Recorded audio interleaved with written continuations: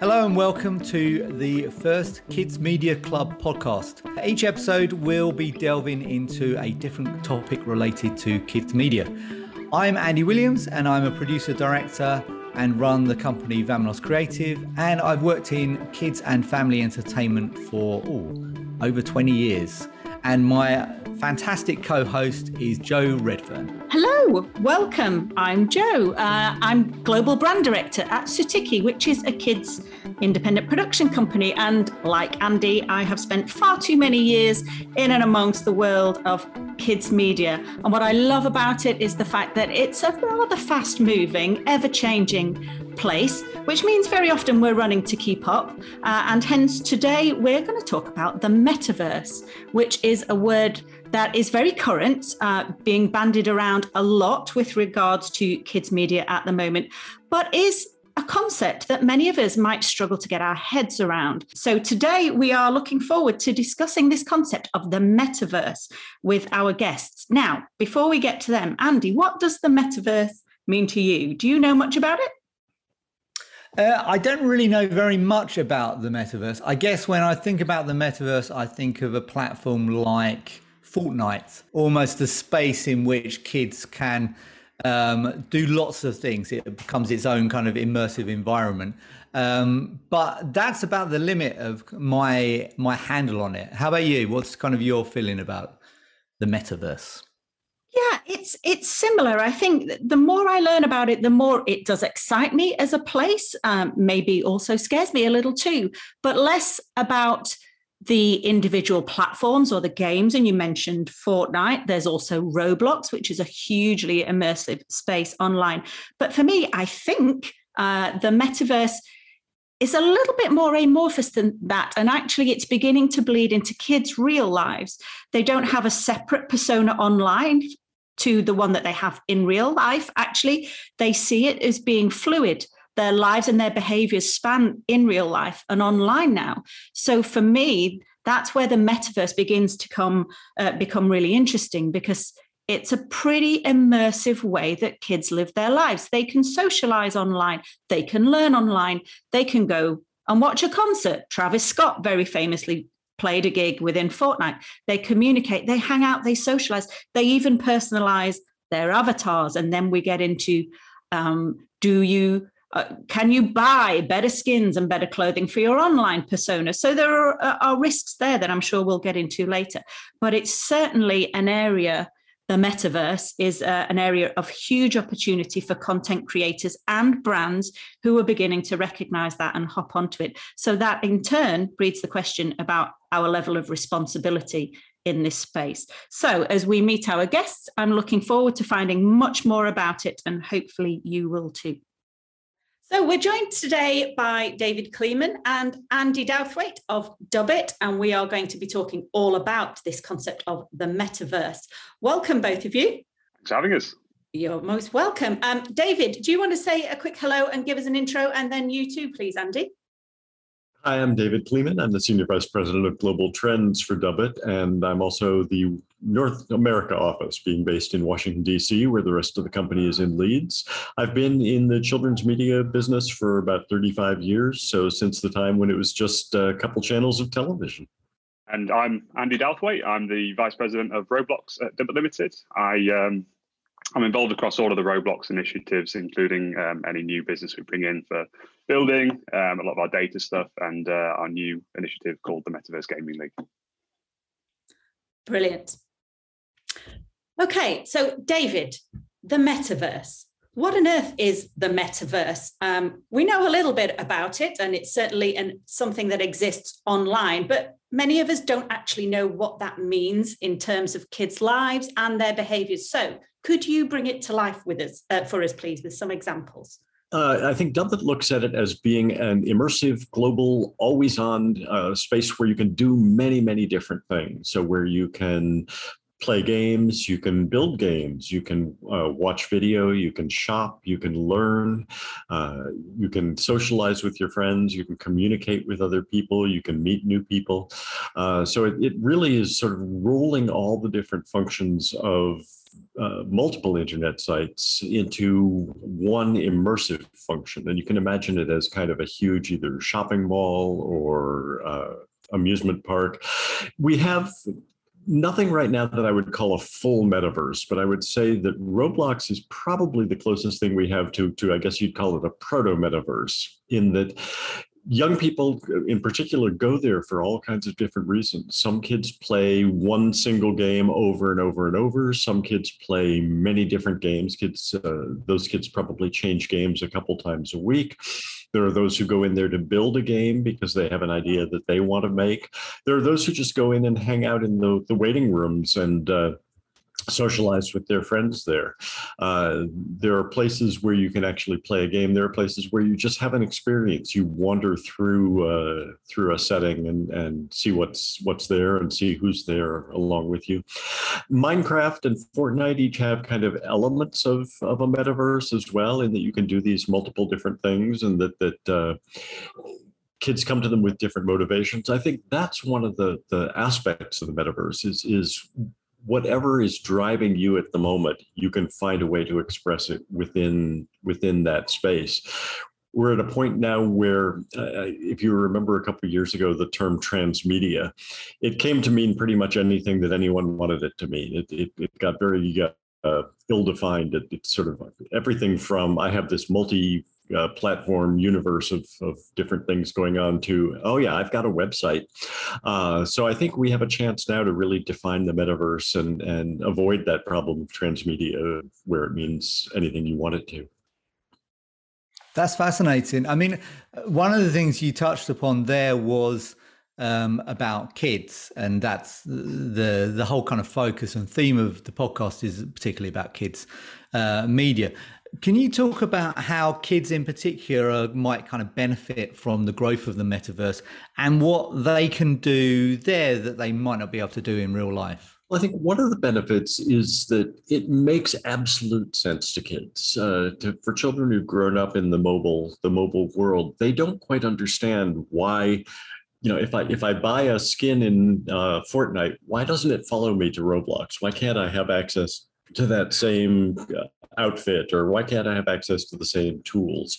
Why do I have to close out of one thing and go to another before I can play in a different game? Why do I have to pay multiple times to download all these different games? Why can't I just be in one world where all these things exist and I can migrate among them? I sometimes talk about the way that you migrate now across different platforms as being like someone handed you a paper roadmap and said, okay, find your way from here to here, and along the way, figure out the best places to have lunch and go shopping. Whereas in the metaverse, there are going to be sort of an organization and intelligence to it, in that it will, more like Google Maps, will help guide you from place to place. And Andy, in Roblox, you clearly spend a lot of your time looking at trends within Roblox. What kind of things have you seen emerging in recent months on Roblox, in the kinds of things that kids are doing there that might be different to what we might expect? Well, yeah, there's a lot of playing out real life scenarios in Roblox. There's a reason why there's, all the role playing games are really popular, like Adopt Me and things like that. And I think what I find really interesting is this element of wanting to do kind of real life jobs in Roblox. So there's a lot of games based around, as I said, adopting pets, building a house, working at a pizza place, things like that I find really interesting, not just because they're popular, but because there's a lot of games being built on that as well.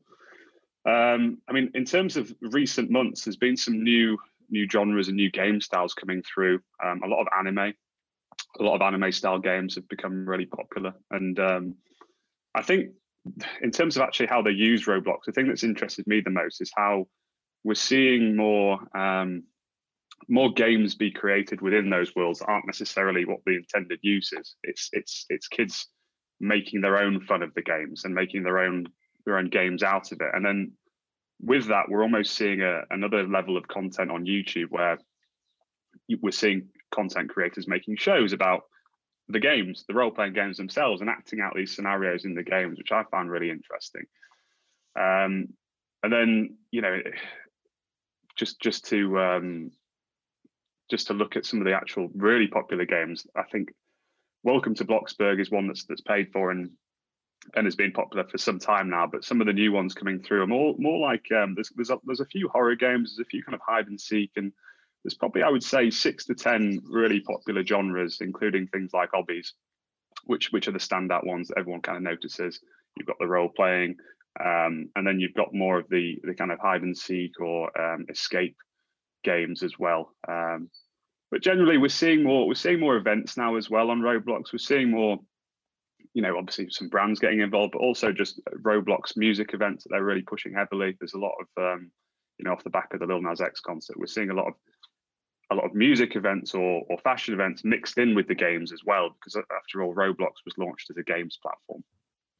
I think something that Andy said in there really illustrates well the point that I was making right before that, which is that the platforms are starting to cross with each other, and kids naturally want to use multiple platforms. So we, as an example of where he was talking about YouTube videos emerging, Dubbit created a small Roblox experience for a brand that was just about to launch as a television program with a special.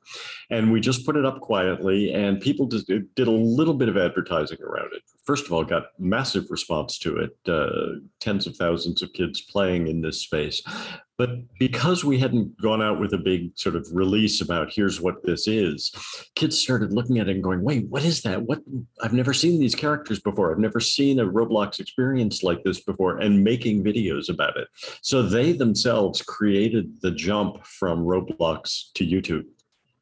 So what I kind of find difficult to grapple with is we have a lot of brands and IP like the Marvel Comics universe or kind of Disney, and I sometimes struggle with how those brands are going to exist within the metaverse, because they're all quite territorial about their brand assets, understandably.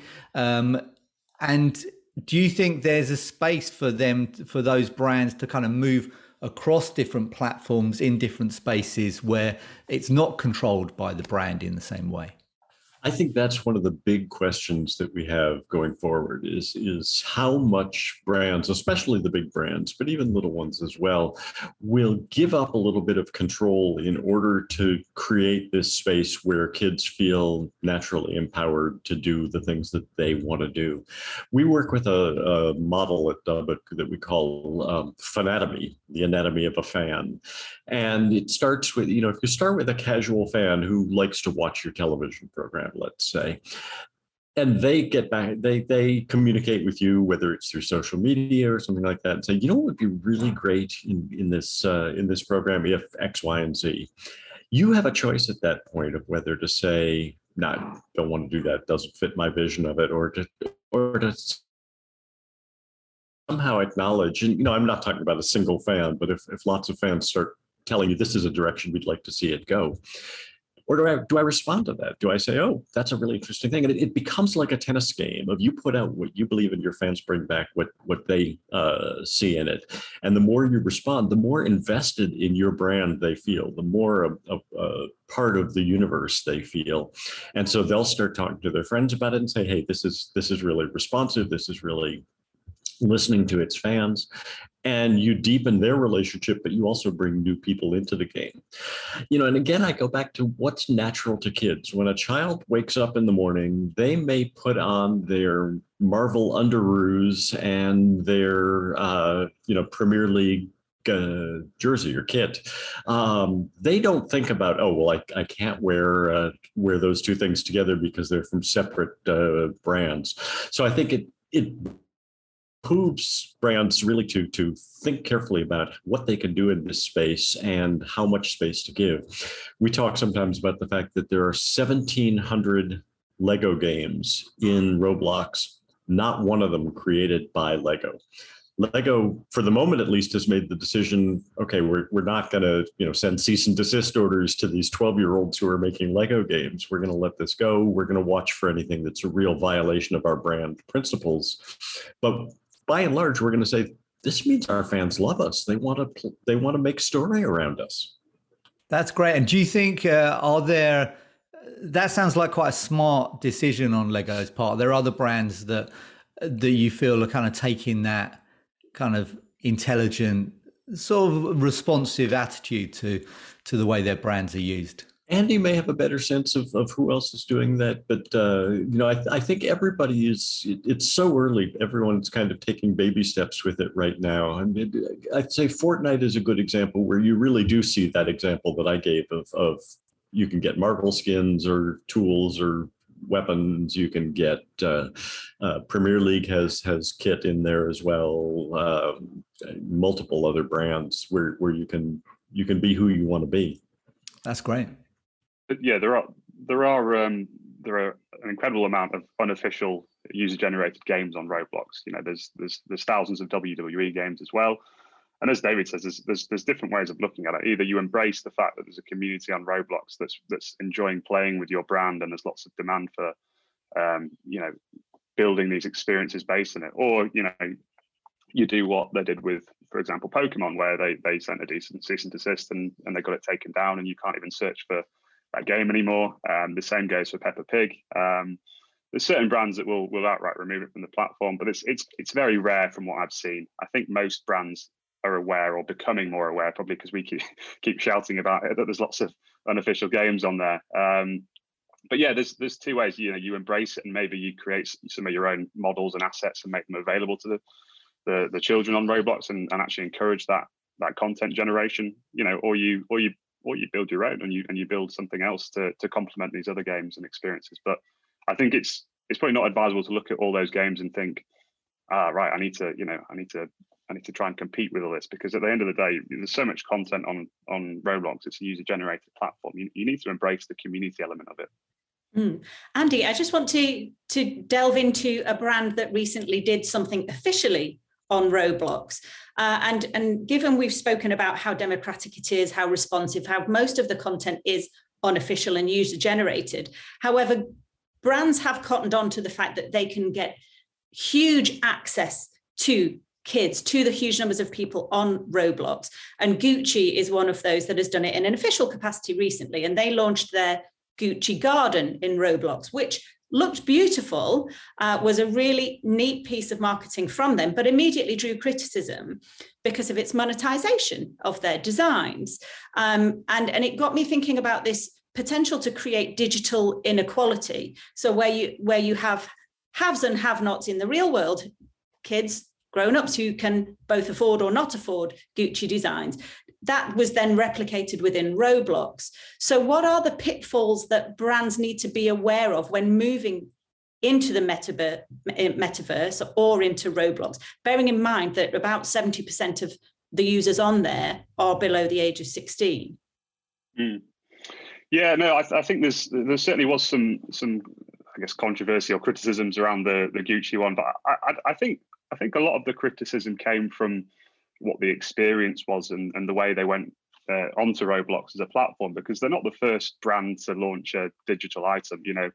Football clubs like Liverpool and Barcelona have launched kits. Granted, they were free, but they were doing an exercise to get the content on there.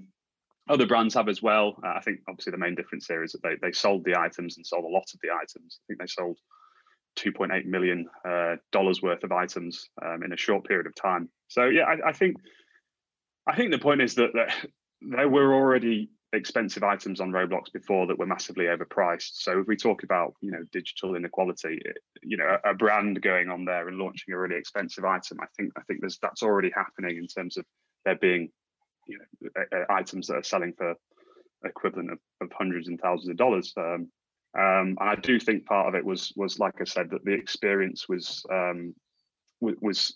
seen as dull, or it was lacking in some gameplay. I think launching an experience just to sell items was what was seen through quite quickly by the kids on Roblox. I think they're pretty smart, pretty switched on. A lot of them have created their own experiences. So I think there was a little bit of disappointment that it wasn't more of a interactive experience. But as I say, they're not the first person to sell items on Roblox. And if you're going to let content creators set their own prices, then there'll always be things that are really expensive and things that are less so.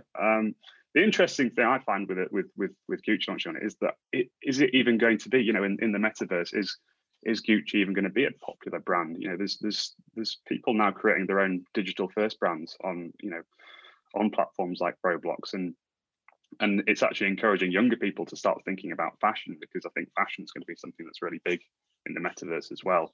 But the main thing on that experience is that, if you compare it to something like a Lil Nas X concert, where you've got an event, you've got the merchandise being sold, but you've also got some gameplay as well. So I think that's part of it. I mean, generally, I think brands need to think about when they move into the metaverse, what their goal is, and it's a big part of what we do in terms of advising people.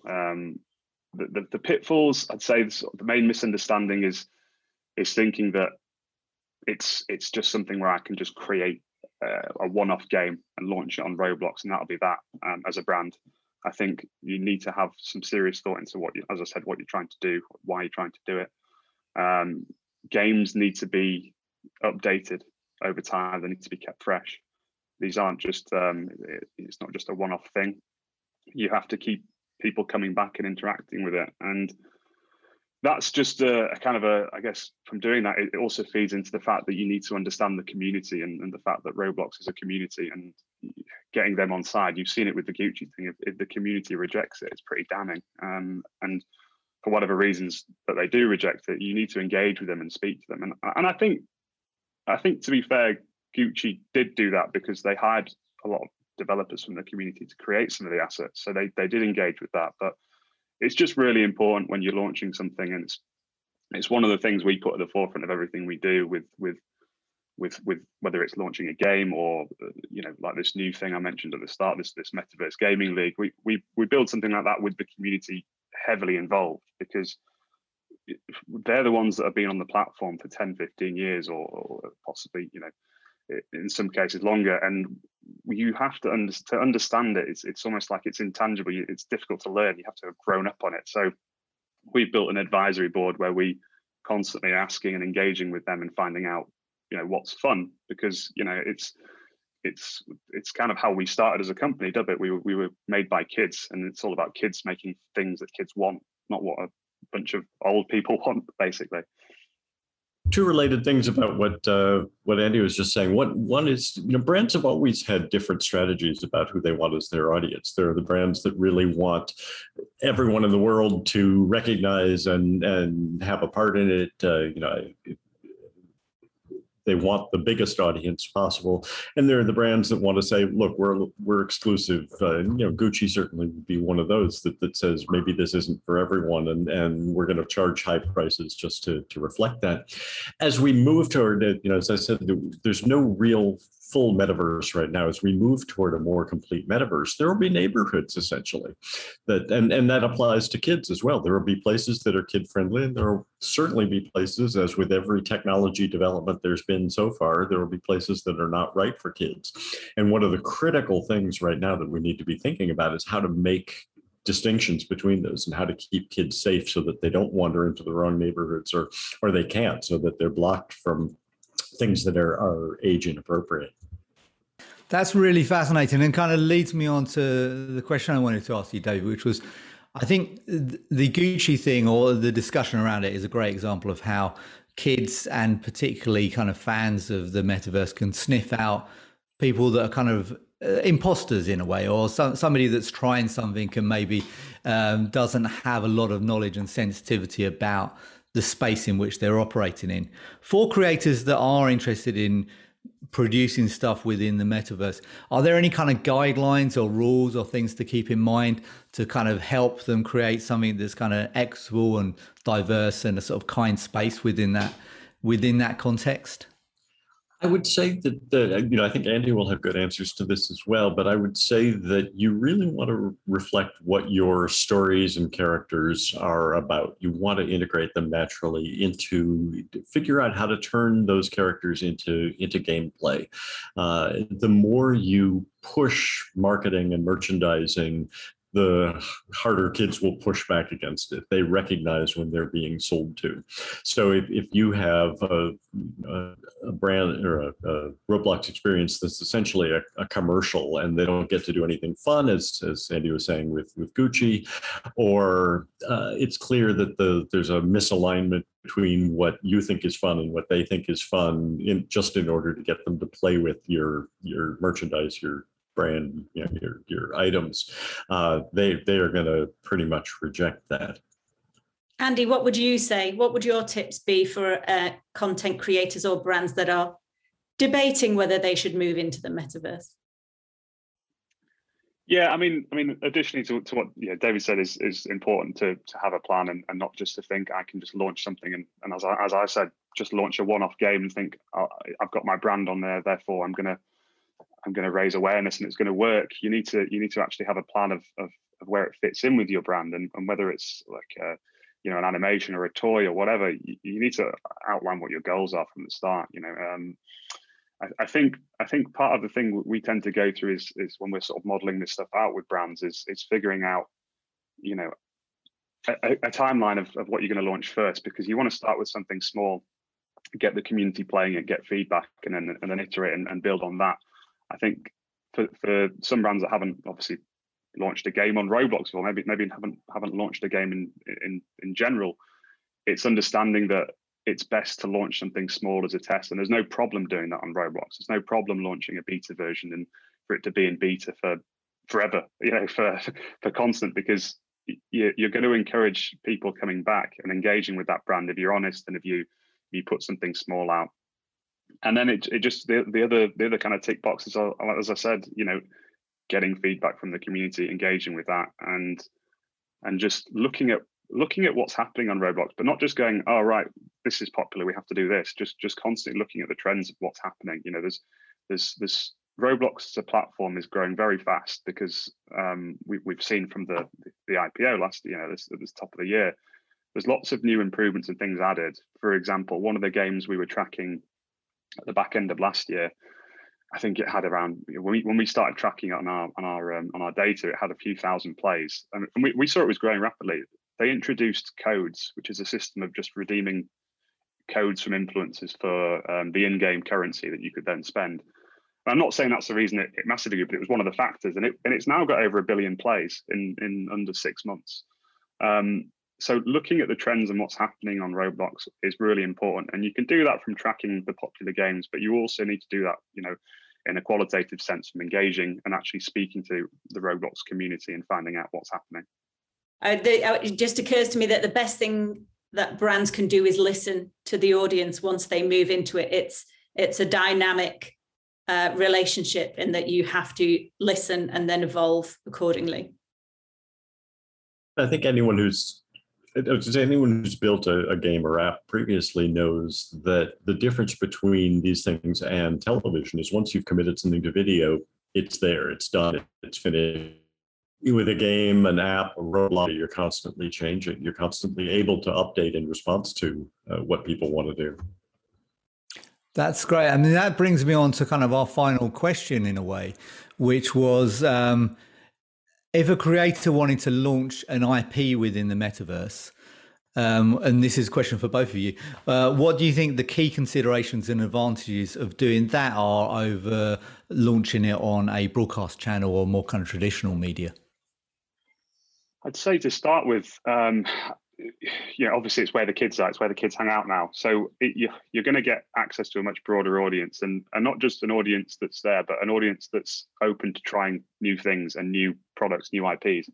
The reason for that is that Roblox is set up perfectly for trying lots of different apps. It's not like you're launching something on the App Store as a game where you have to advertise it, you have to rely on the child asking for a permission to enter a password. Because Roblox curates all the content and it's kid safe, once the child is registered with Roblox and has the app, they can access lots of different games, and they end up playing 20 different games on average every month. So that they're constantly trying different games. So I think that's one of the reasons why as a positive. The other thing, obviously, is cost. In terms of launching a Roblox game versus, for example, launching a TV animation to get a new IP out there, the cost is obviously lower. It gives you the chance to test things more easily, and I think as we've kind of alluded to, the ability to update and change things much more quickly and more nimbly. So there's things like that, and being able to look at other brands as well, that might be similar to your IP. Seeing other brands, whether they've got an unofficial presence on Roblox, will tell you if it might make sense for your brand. If there's lots of games that are similar to your brand, that you're going to launch, then it'll give you an idea of maybe what game to go with, or something similar to that. So there's a few different indicators, I think, that you can find, and a lot of information you'll get back from launching something on Roblox or in the metaverse, as it is realized and other platforms come to the fore. But I think right now there's a mixture of costs and the fact it's where the kids are. I think Andy's hit on most of it. I think the only things I'd add are, we look often at the development cycle for television programming, and it could be 3 to 5 years to get a new animated or live action series up on the air. And a good chunk of that may be doing the development work to get it to the point where you go to the gatekeepers and say, okay, which of you is interested in this? Which you wants to pay for this? You are the gatekeeper in the metaverse, in some, the expressions that we have out there now, that if you want to put a game up on Roblox, you put it up there, you see how people respond, and you move from there. I did a panel a couple of years ago where we had someone from the traditional TV world, and we had a YouTuber and talking about their development cycle, and the traditional TV person talked about that 3-year cycle that they would go through and all the different stages of it. The YouTube person just looked at them like they were nuts and said, I wake up in the morning, I think I'm going to do a cooking show today. I've got it on, I go into my studio at home, or I go down to the YouTube studios when they had those, and by noon, I've got it up. And by 5 o'clock, I've got the analytics that says, oh, never do a cooking show again. Your fans didn't like it. And tomorrow I'll do something different. It's similar in the emerging metaverse, is that you put something out there, you try it, you listen to your fans, and you instantly can respond. Perfect. That's a great insight to end the discussion on. It's been really good to have both of you here. So thanks very much for your time. Great pleasure. Thanks for having us. It's been great. Yeah. Thank you. Thank you, Andy, and thank you, David.